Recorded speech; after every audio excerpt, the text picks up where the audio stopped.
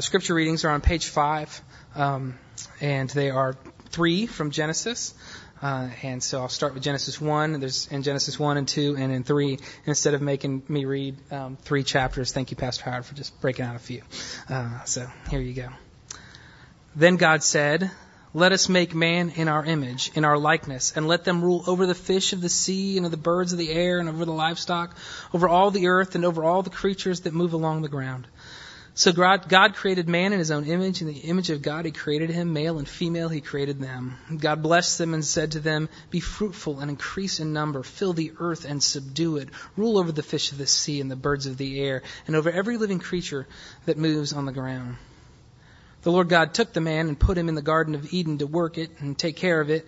And the Lord God commanded the man, "You are free to eat from any tree in the garden, but you must not eat from the tree of the knowledge of good and evil, for when you eat of it, you will surely die."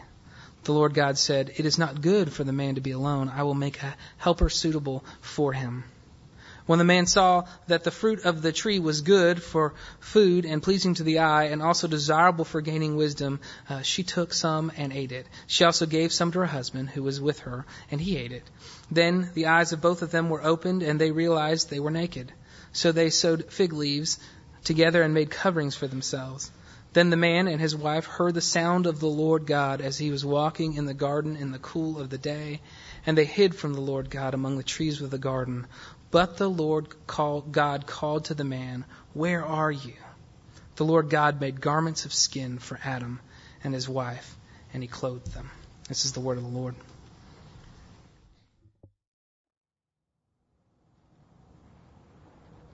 Happy New Year to you guys that I didn't get to say that to last week.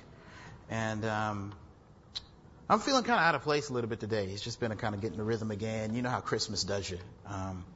You kind of forget your job for a while. You know, your boss can't get any work out you the first day back after Christmas. Everybody know that. The day before going home for Christmas and the day back, you don't get anything done. Anyway, why care? In the movie Menace to Society, if any of you saw it, the grandfather of this young guy caught up in a world of gang banging and crime asked him this question: "Son, do you care whether you live or die?" And the answer is kind of ominous. This young man just kind of looks around and he answers, "I don't know. I don't know." I think we go about in our daily lives and we must ask ourselves as humans on earth an equally baffling question: why care? Why care for this world, its basic ecology and its people? Why love it? Why care if it's ugly or beautiful, or just or merciful or worth living here? Why care? And I believe most of us, Christian or not, would answer, "I don't know." One of our vision items here at Christ Central Church is redemption of all creation, which is caring for our world, caring for our communities, caring for our families and our city and its people. Why do we care? What's the answer to this question? The late, great comedian Richard Pryor, never mind some of his language for a minute. The man was a social genius, as most good comedians are. And he said that he learned that the first man on earth was a black man. And so he was making a deal about this. And science is no, I better not go there. And so he finds this out, and he said he could imagine the first man on earth being this brother. And he says he looks around in this garden, he wonders, he's the first one to ask the question, "What in the world am I doing here?" And so where should we begin to answer this question, why care? Of course, the beginning, Genesis. Why care? Because this is your home. This is where you live life. Look with me at Genesis 2, verse 17 and 15.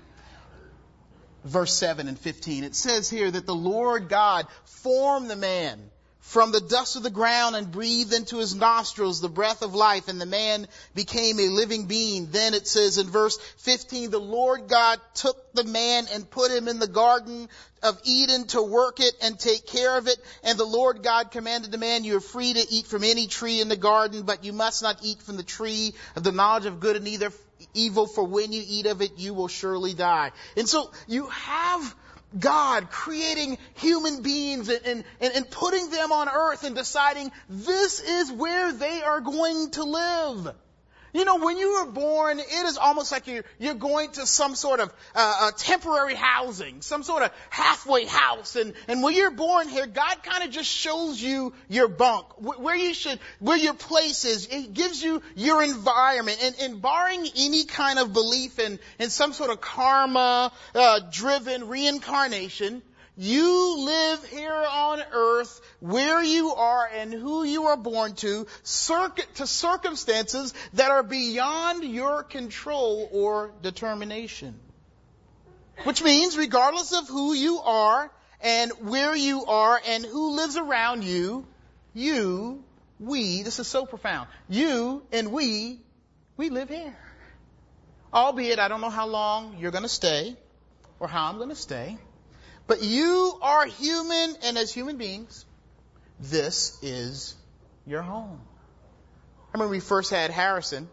For those of you who've had children, that first child, man, you're looking at all the guides. You're going to Babies R Us. You've got a list of 225 things you need in order for this baby to live, in order for him to make it. And so we go to our pediatrician. We're like, what kind of bassinet should we get? And if we get a bassinet, should we get a crib too? And then, does the crib, how many inches should the poles be? Oh, we were just completely overwhelmed about how our boy's going to live in this world. And she said, some people who can't afford a bassinet put the baby in a laundry basket.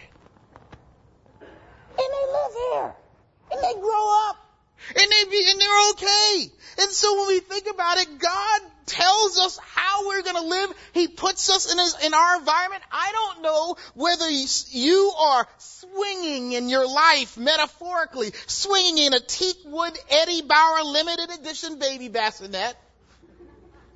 And I don't know whether you're sleeping away in a Rubbermaid special edition with the 1-inch holes, mind you, laundry carrier from Target. But it still stands. Where you are, whatever circumstance you're born into, whatever neighborhood you're in, you live here or there. Not only do we this is our home and we live here, we actually share a room. Let's look at Genesis 1:28. And it says here, God blessed them and said to them, be fruitful and increase in number, fill the earth and subdue it, rule over the fish of the sea and the birds of the air and over every living creature that moves along the ground. Then in chapter 2, verse 18, he says, the Lord God said, it is not good for man to be alone. I will make a helper for him. And then in verses 21 and 23, so the Lord God caused the man to fall into a deep sleep. And while he was sleeping, he took one of the man's ribs and closed up the place with the flesh. Then the Lord God made a woman from the rib he had taken out of the man, and he brought her to the man. And the man said, this is now bone of my bones and flesh of my flesh. She shall be called woman, for she was taken out of man. I begin to think about it. Strange thought.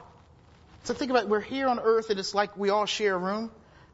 Most of my life, I have shared a room. Starting with Joel and Terrence. And then ending with Kelly, the best roommate I've ever had in my life. I don't want no other roommate. I like that roommate. But then you got all the in-between roommates in college and seminary. I have shared more than I've had to myself.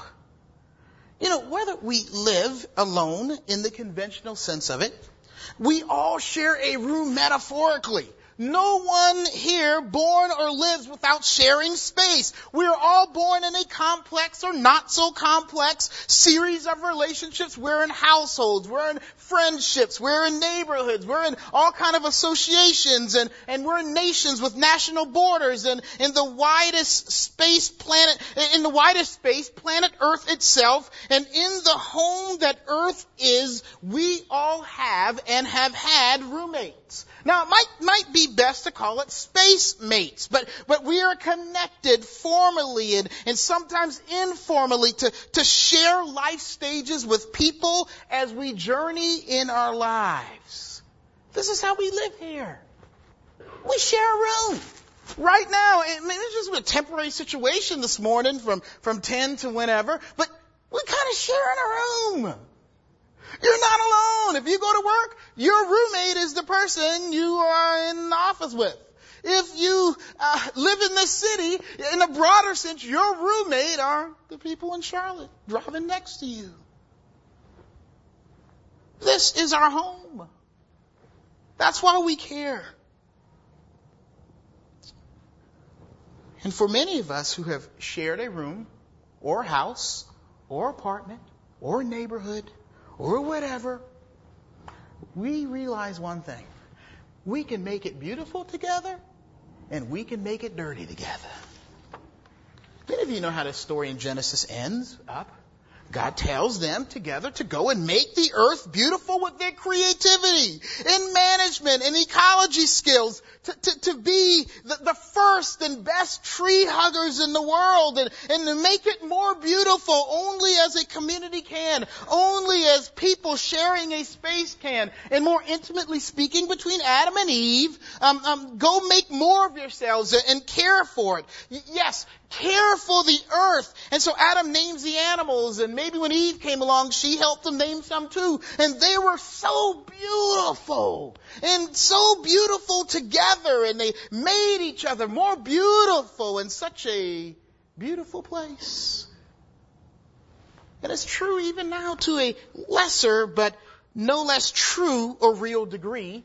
We care because we're captivated and compelled by the beauty of this world, the wonder and glory of people, the awesome vortex, if you will, this sucking relationship of community that brings us in, and we're all kind of joined together.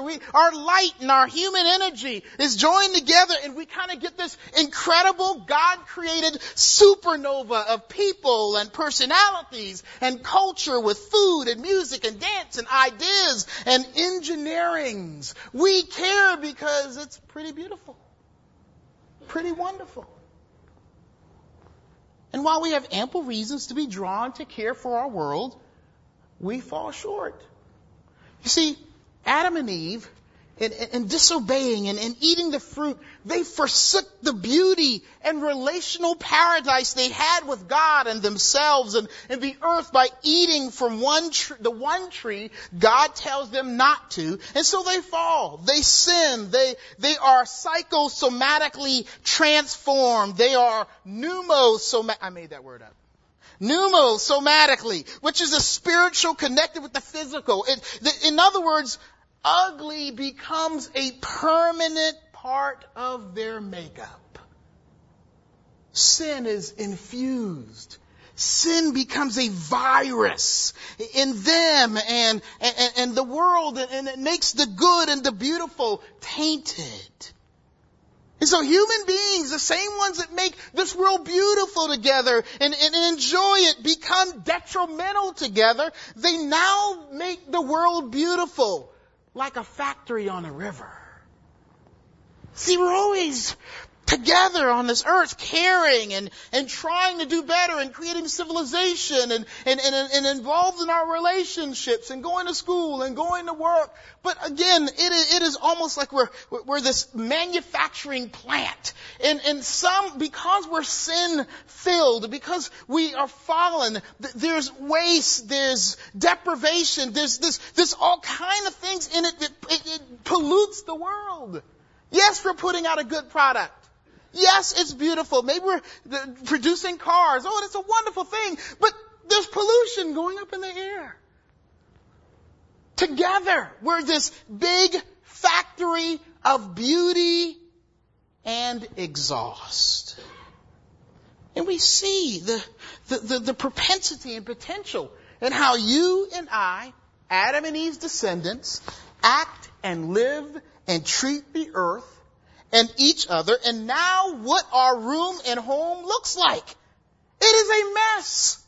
Beautiful and messy by everybody, for everybody. In other words, there is no such thing as a solitary commitment of sin.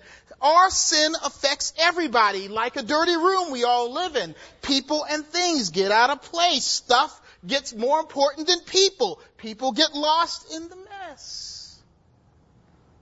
Begin to think more about our ghettos in whatever city you live in. There's always that community across the tracks. Maybe you live in it. Okay? But you ever think about it, and I've said this before, that the ghetto is simply the place civically where the waste of a city's greed and lack of care is backed up and deposited? We look at the ghetto like, man, them ghetto folk, get themselves together. Don't you know the ghettos, it's not the ghetto's problem alone. It is their problems combined with the demand by outsiders for the people who live in that part of town to bear the weight of years of civic trash dumped on its back. Now it must bear its sins and the sins of the people who want to be clean around it and over it. Let's wake up. We live here, we share a room, we make it beautiful and dirty together. When there's a murder in our city, we should weep. We should hurt. It should be painful to us. We shouldn't separate ourselves from this whole mass of city crime. What's our part in it? When there's injustice, it is not one person's problem, it is our problem. The homeless man's not only his problem, it's our problem. Our public schools, it's not their problem, it's our problem. You live here. You share a room. We should care for its beauty and be ready to help clean up the mess that we've helped make. Yes, I believe in individual responsibility and culpability. And if you did the crime, you should do the time. You should take the penalty. But in many ways, we must see that our roommate has choked on a small object we forgot to clean up. No, they shouldn't have put it in their mouth, but we left it there. So clean up our mess and help each other in a junky place. That's what we're called to do. So we care. We vote. We give. We beautify. We love. We pay our taxes. We clean up our room, and sometimes it means that you are not free unless someone else cleans, and that they're not free until you clean up your mess. We care because here on earth, in our communities, in our families, in our neighborhoods, whatever your relationship is, we can't live without caring. We'll actually die in our mess if we don't. I remember how much easier it was to clean up the room. Mind you, maybe I was the one who made it mess. When me and Joel and Terrence, we used to live in one room together. Because Mama said, y'all only gonna mess up one room. Y'all be in there together. Boy, we had some fusses and fights. It was like planet Earth a little bit. And we're in that room, and one person would be more messy than the other. But man, when you get in there and start cleaning it together, whoo, it just helped. Even if it was your mess, it was a communal caring for the place we lived. It was caring for the other person in the room. You know, if someone couldn't find the G.I. Joe man, the best thing we could do is help clean up so they can get the G.I. Joe man.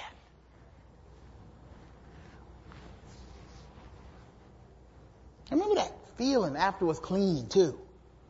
Room seemed so much bigger. We had a little room. But it was real small when it got dirty, wasn't it? You just kind of have to walk through everything on the ground, stuff not in the laundry basket. Those of you who have brothers and sisters know what I'm talking about. So we get in there and there was something about working together, but I remember how we could make a mess together too. Now there are a couple things when you're in seminary and they're kind of in your preaching class, there are a couple things you're not supposed to use in a sermon. Well, I'm going to break one of the rules today. Oh yeah, you're not supposed to talk about, I really have a problem. Pastor's not supposed to get up here and talk about, I really have a problem with money. Man. Ooh, I see that offering basket. Ooh, it gets difficult. Not supposed to talk about that. You're not supposed to talk about lust, sexual sin that you're struggling with. Man, ooh, the women in this church, man, you're not supposed to do that. And the third thing I'm going to talk about, you're not supposed to talk about bodily functions. But we shared a room. I'm a visionary. Y'all know that. I love church planting. I had a great vision for our community. The community of Terrence, Joel, and Howard in the Brown household. In the middle of the night, you gotta go to the bathroom. And I said, man, I got a great idea. It was foolish. I just wanted to do something stupid. But I got a great idea, guys. Mama's got this Tupperware downstairs. See, you're not supposed to talk about that. Let's use that at night. We'll put the top on and put it on, and every morning we'll empty it. It was so much fun. We had our bathroom. And like we really cared about getting out of bed. You're so tired, Terrence. We can do it, Joel. This is the best way to go. No one to get hurt. It'll be all right. I'm the ringleader, man. I'm telling you. I'm a visionary. No, I'm not planting the church like that. Be careful. I'm not. It's different. I've grown up, hopefully. Man, we used it for about 3 days. And we put it under the bed in the corner by the wall and forgot about it for about 2 months. And my mama found it. Now here's the interesting thing. Now it's time to get serious, y'all. Let me reel it back in. Here's the interesting thing that we can learn about our own sense of caring. The smell didn't register anymore with us. We got used to it. The morale in which started as a good hygiene practice fell off, if you will.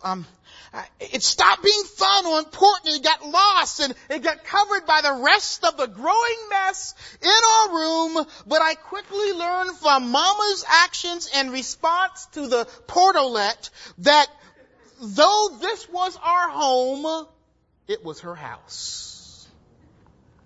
What we failed to care about or allow to bother us anymore, she came in and cared for us. She came to clean us. We were dirty. We were nasty. We were dangerously dirty with this ammonia, something coming up.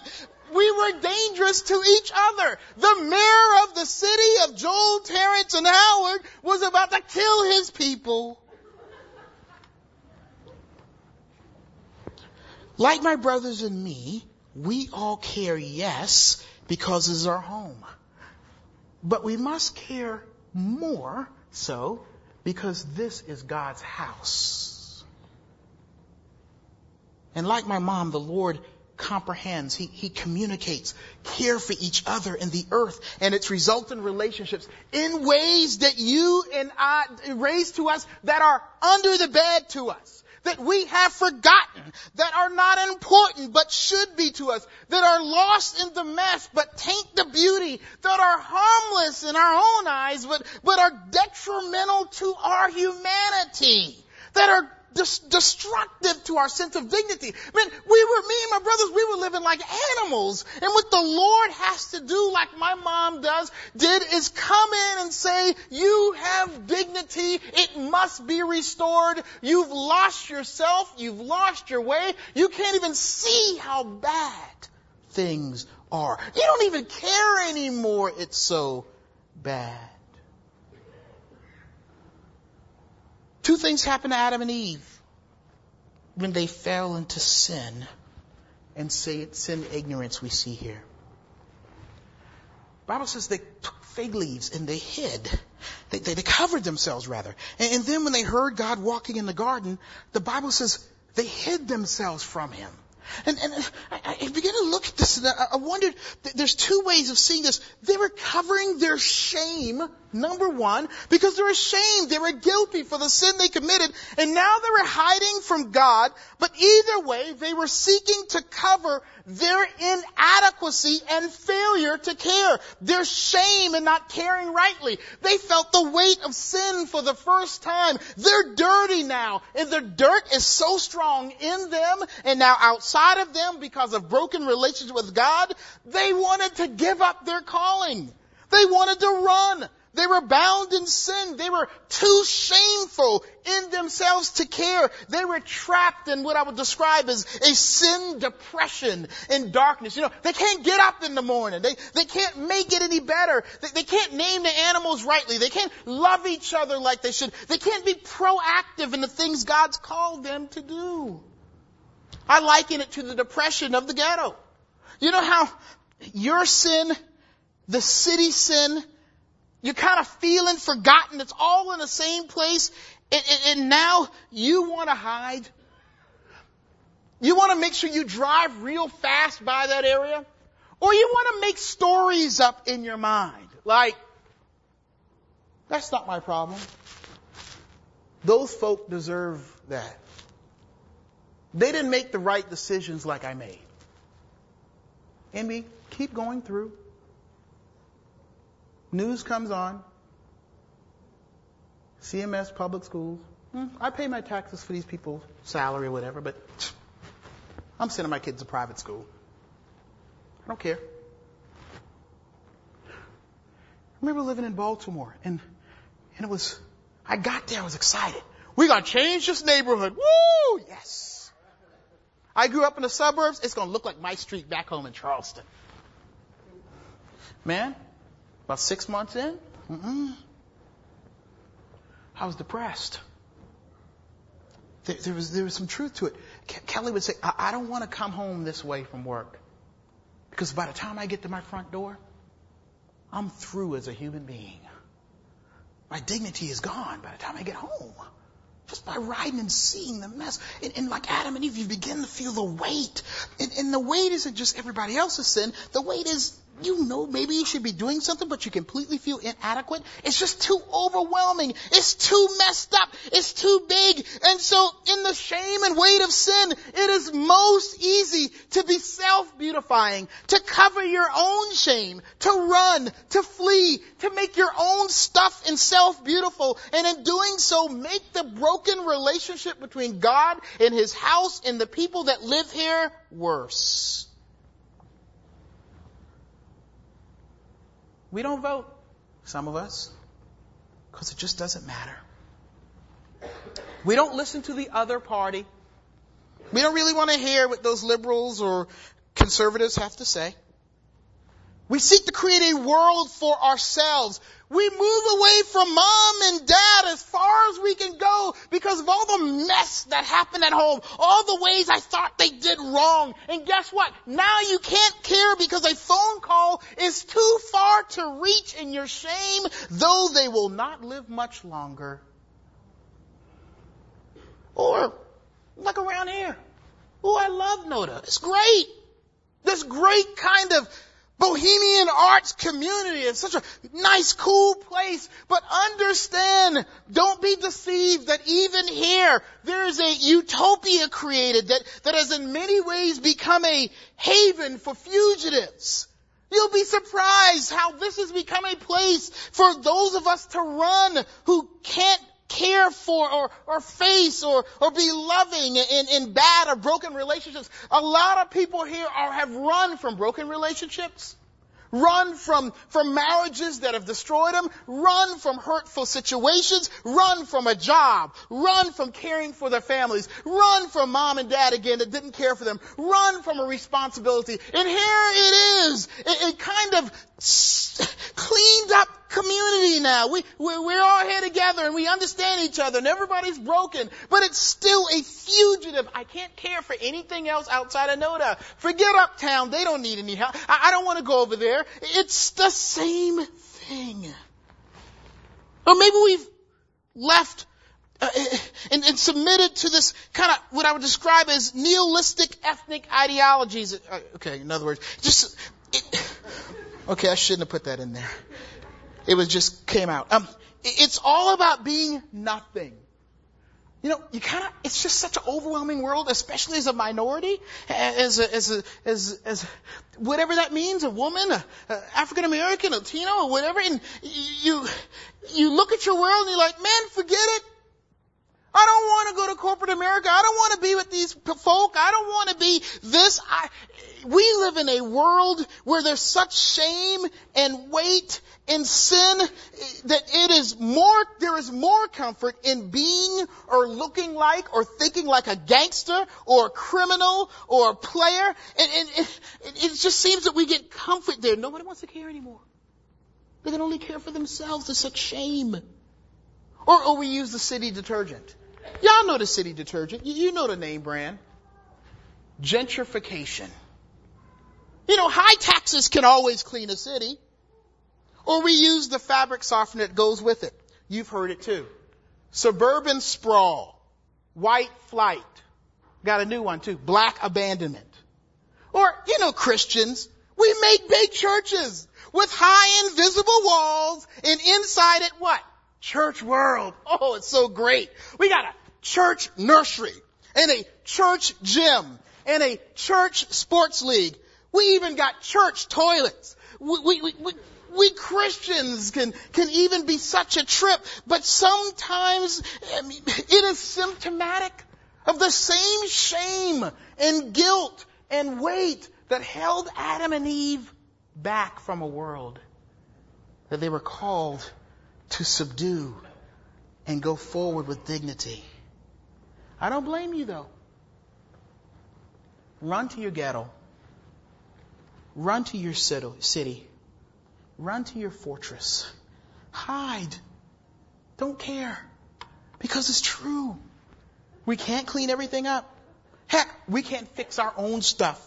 And we enter this kind of familiar cycle of shame, knowing what you could or should do, but you can't be motivated or empowered out of the mess and muck to do anything. And the longer you wait, the harder it gets to smell it or see it or feel it. It's just too overwhelming. I don't care because I can't care for my own sin and shame, much less to do what God has made me to do for this household. So I harden to not care or not care too much. I try not to cry over New Orleans, or I cry for 2 days and I forget that it ever happened. Oh man, I did not want to read the thing about the miners in West Virginia. It was too much. I didn't want to care. And then I was crazy enough to watch ABC interview the guy who owns the mine. Some billionaire with all these big stuff in New York City, who is described as a bottom feeder. He gets companies that are struggling and he builds them back up and then he sells them at a low price and he's making plenty of money doing it. And he says, is this place unsafe? No, I don't think so. Not really. Well, it's only has 7 citations by the government, whatever. But I don't want to care about all that. I don't want to think that deep. It's too much problems, too many. And then I was crazy enough to watch a CNBC special of Walmart. Oh my goodness. I like Walmart. Got everything I need. And Christians love Walmart too. They got the edited CDs. You can go get your Puffy and everybody else.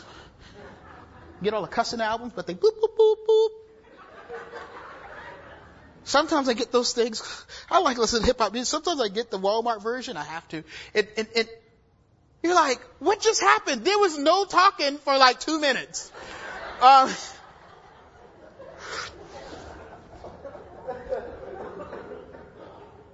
I think about the young people in my neighborhood. I want them gone. Yeah. Saw some guys shooting some guns the other day. I want them gone. I don't want to care for these overgrown children. I want the cops to get them. I want them to go to another ghetto. Never mind they look like me, and in some ways are me. I don't and can't care enough to care for them. Why should I care when I can't? Adam and Eve, like us, were not free to care, free to share an impossible burden. So what God does is He pursues them. I don't expect you to, I hope you don't, but I don't necessarily expect human beings to, because it's always some kind of fake thing. We're going to care. And it's all very selfishly motivated.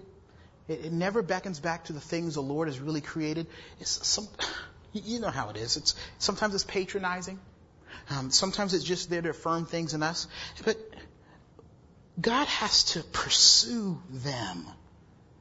He has to get us to care. He covers them with animal skins. He covers their shame. He takes away the burden of their guilt. He takes the weight and guilt of how they have not cared and forgives them. He renews their lost dignity, the lack of care they have. And how, I remember how it helped when Mama came in and cleaned the room. Or when she gets you the new shoes or the new clothes. You kind of care for it better. Everybody know how it is when you get them new white shoes going to school. Don't touch my shoes, man. You in the bathroom at break time, wiping them off with the wet tissue. Come on. But there's something that we're motivated by the possibility of redemption, by renewal, by the power and ability to make it new and better. It's God's ability to open our eyes to how bad and smelly how it was. Why care? Because God offers and has given some of us here renewal in Jesus. You see, He lets Jesus give us a clean start by taking our dirt. This is strange, but Jesus becomes the mop for our household. He is the mama. He is God uses Him as the world's maid, the redemptive maid for the earth. His blood is like the detergent, the broom, His body. I mean, He's even the Tupperware jar. He bore our sins. He bore incredibly offensive things on His very body. And when God smelled Him, if you will, He was offensive. He did it so that, like me and my crazy brothers, we can be renewed in our dignity. A dignity we've sold out. A dignity we've dirtied in our crazy and foolish, shameful ideas.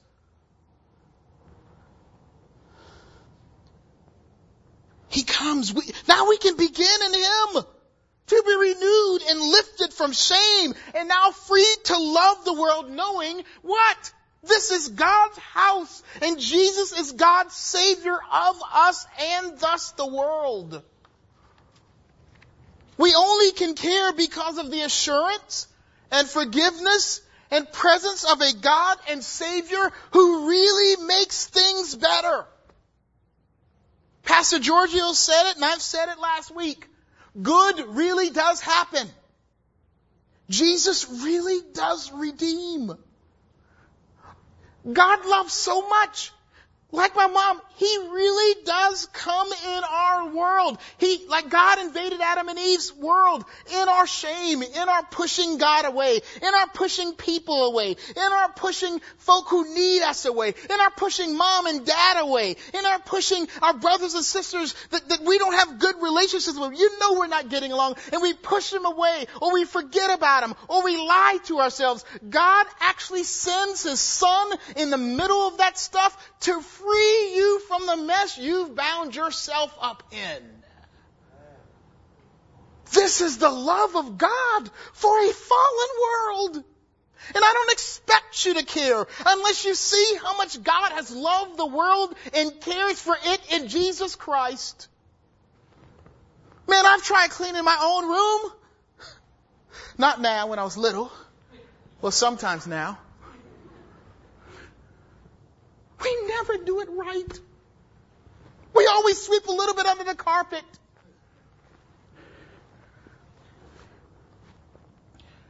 Why do we care? Because Christ alone is truly powerful enough for us to say, Lord, I see the dirt. I see my shame. And I bring it to you. And I'm motivated by your power to clean your house in your time, in your way.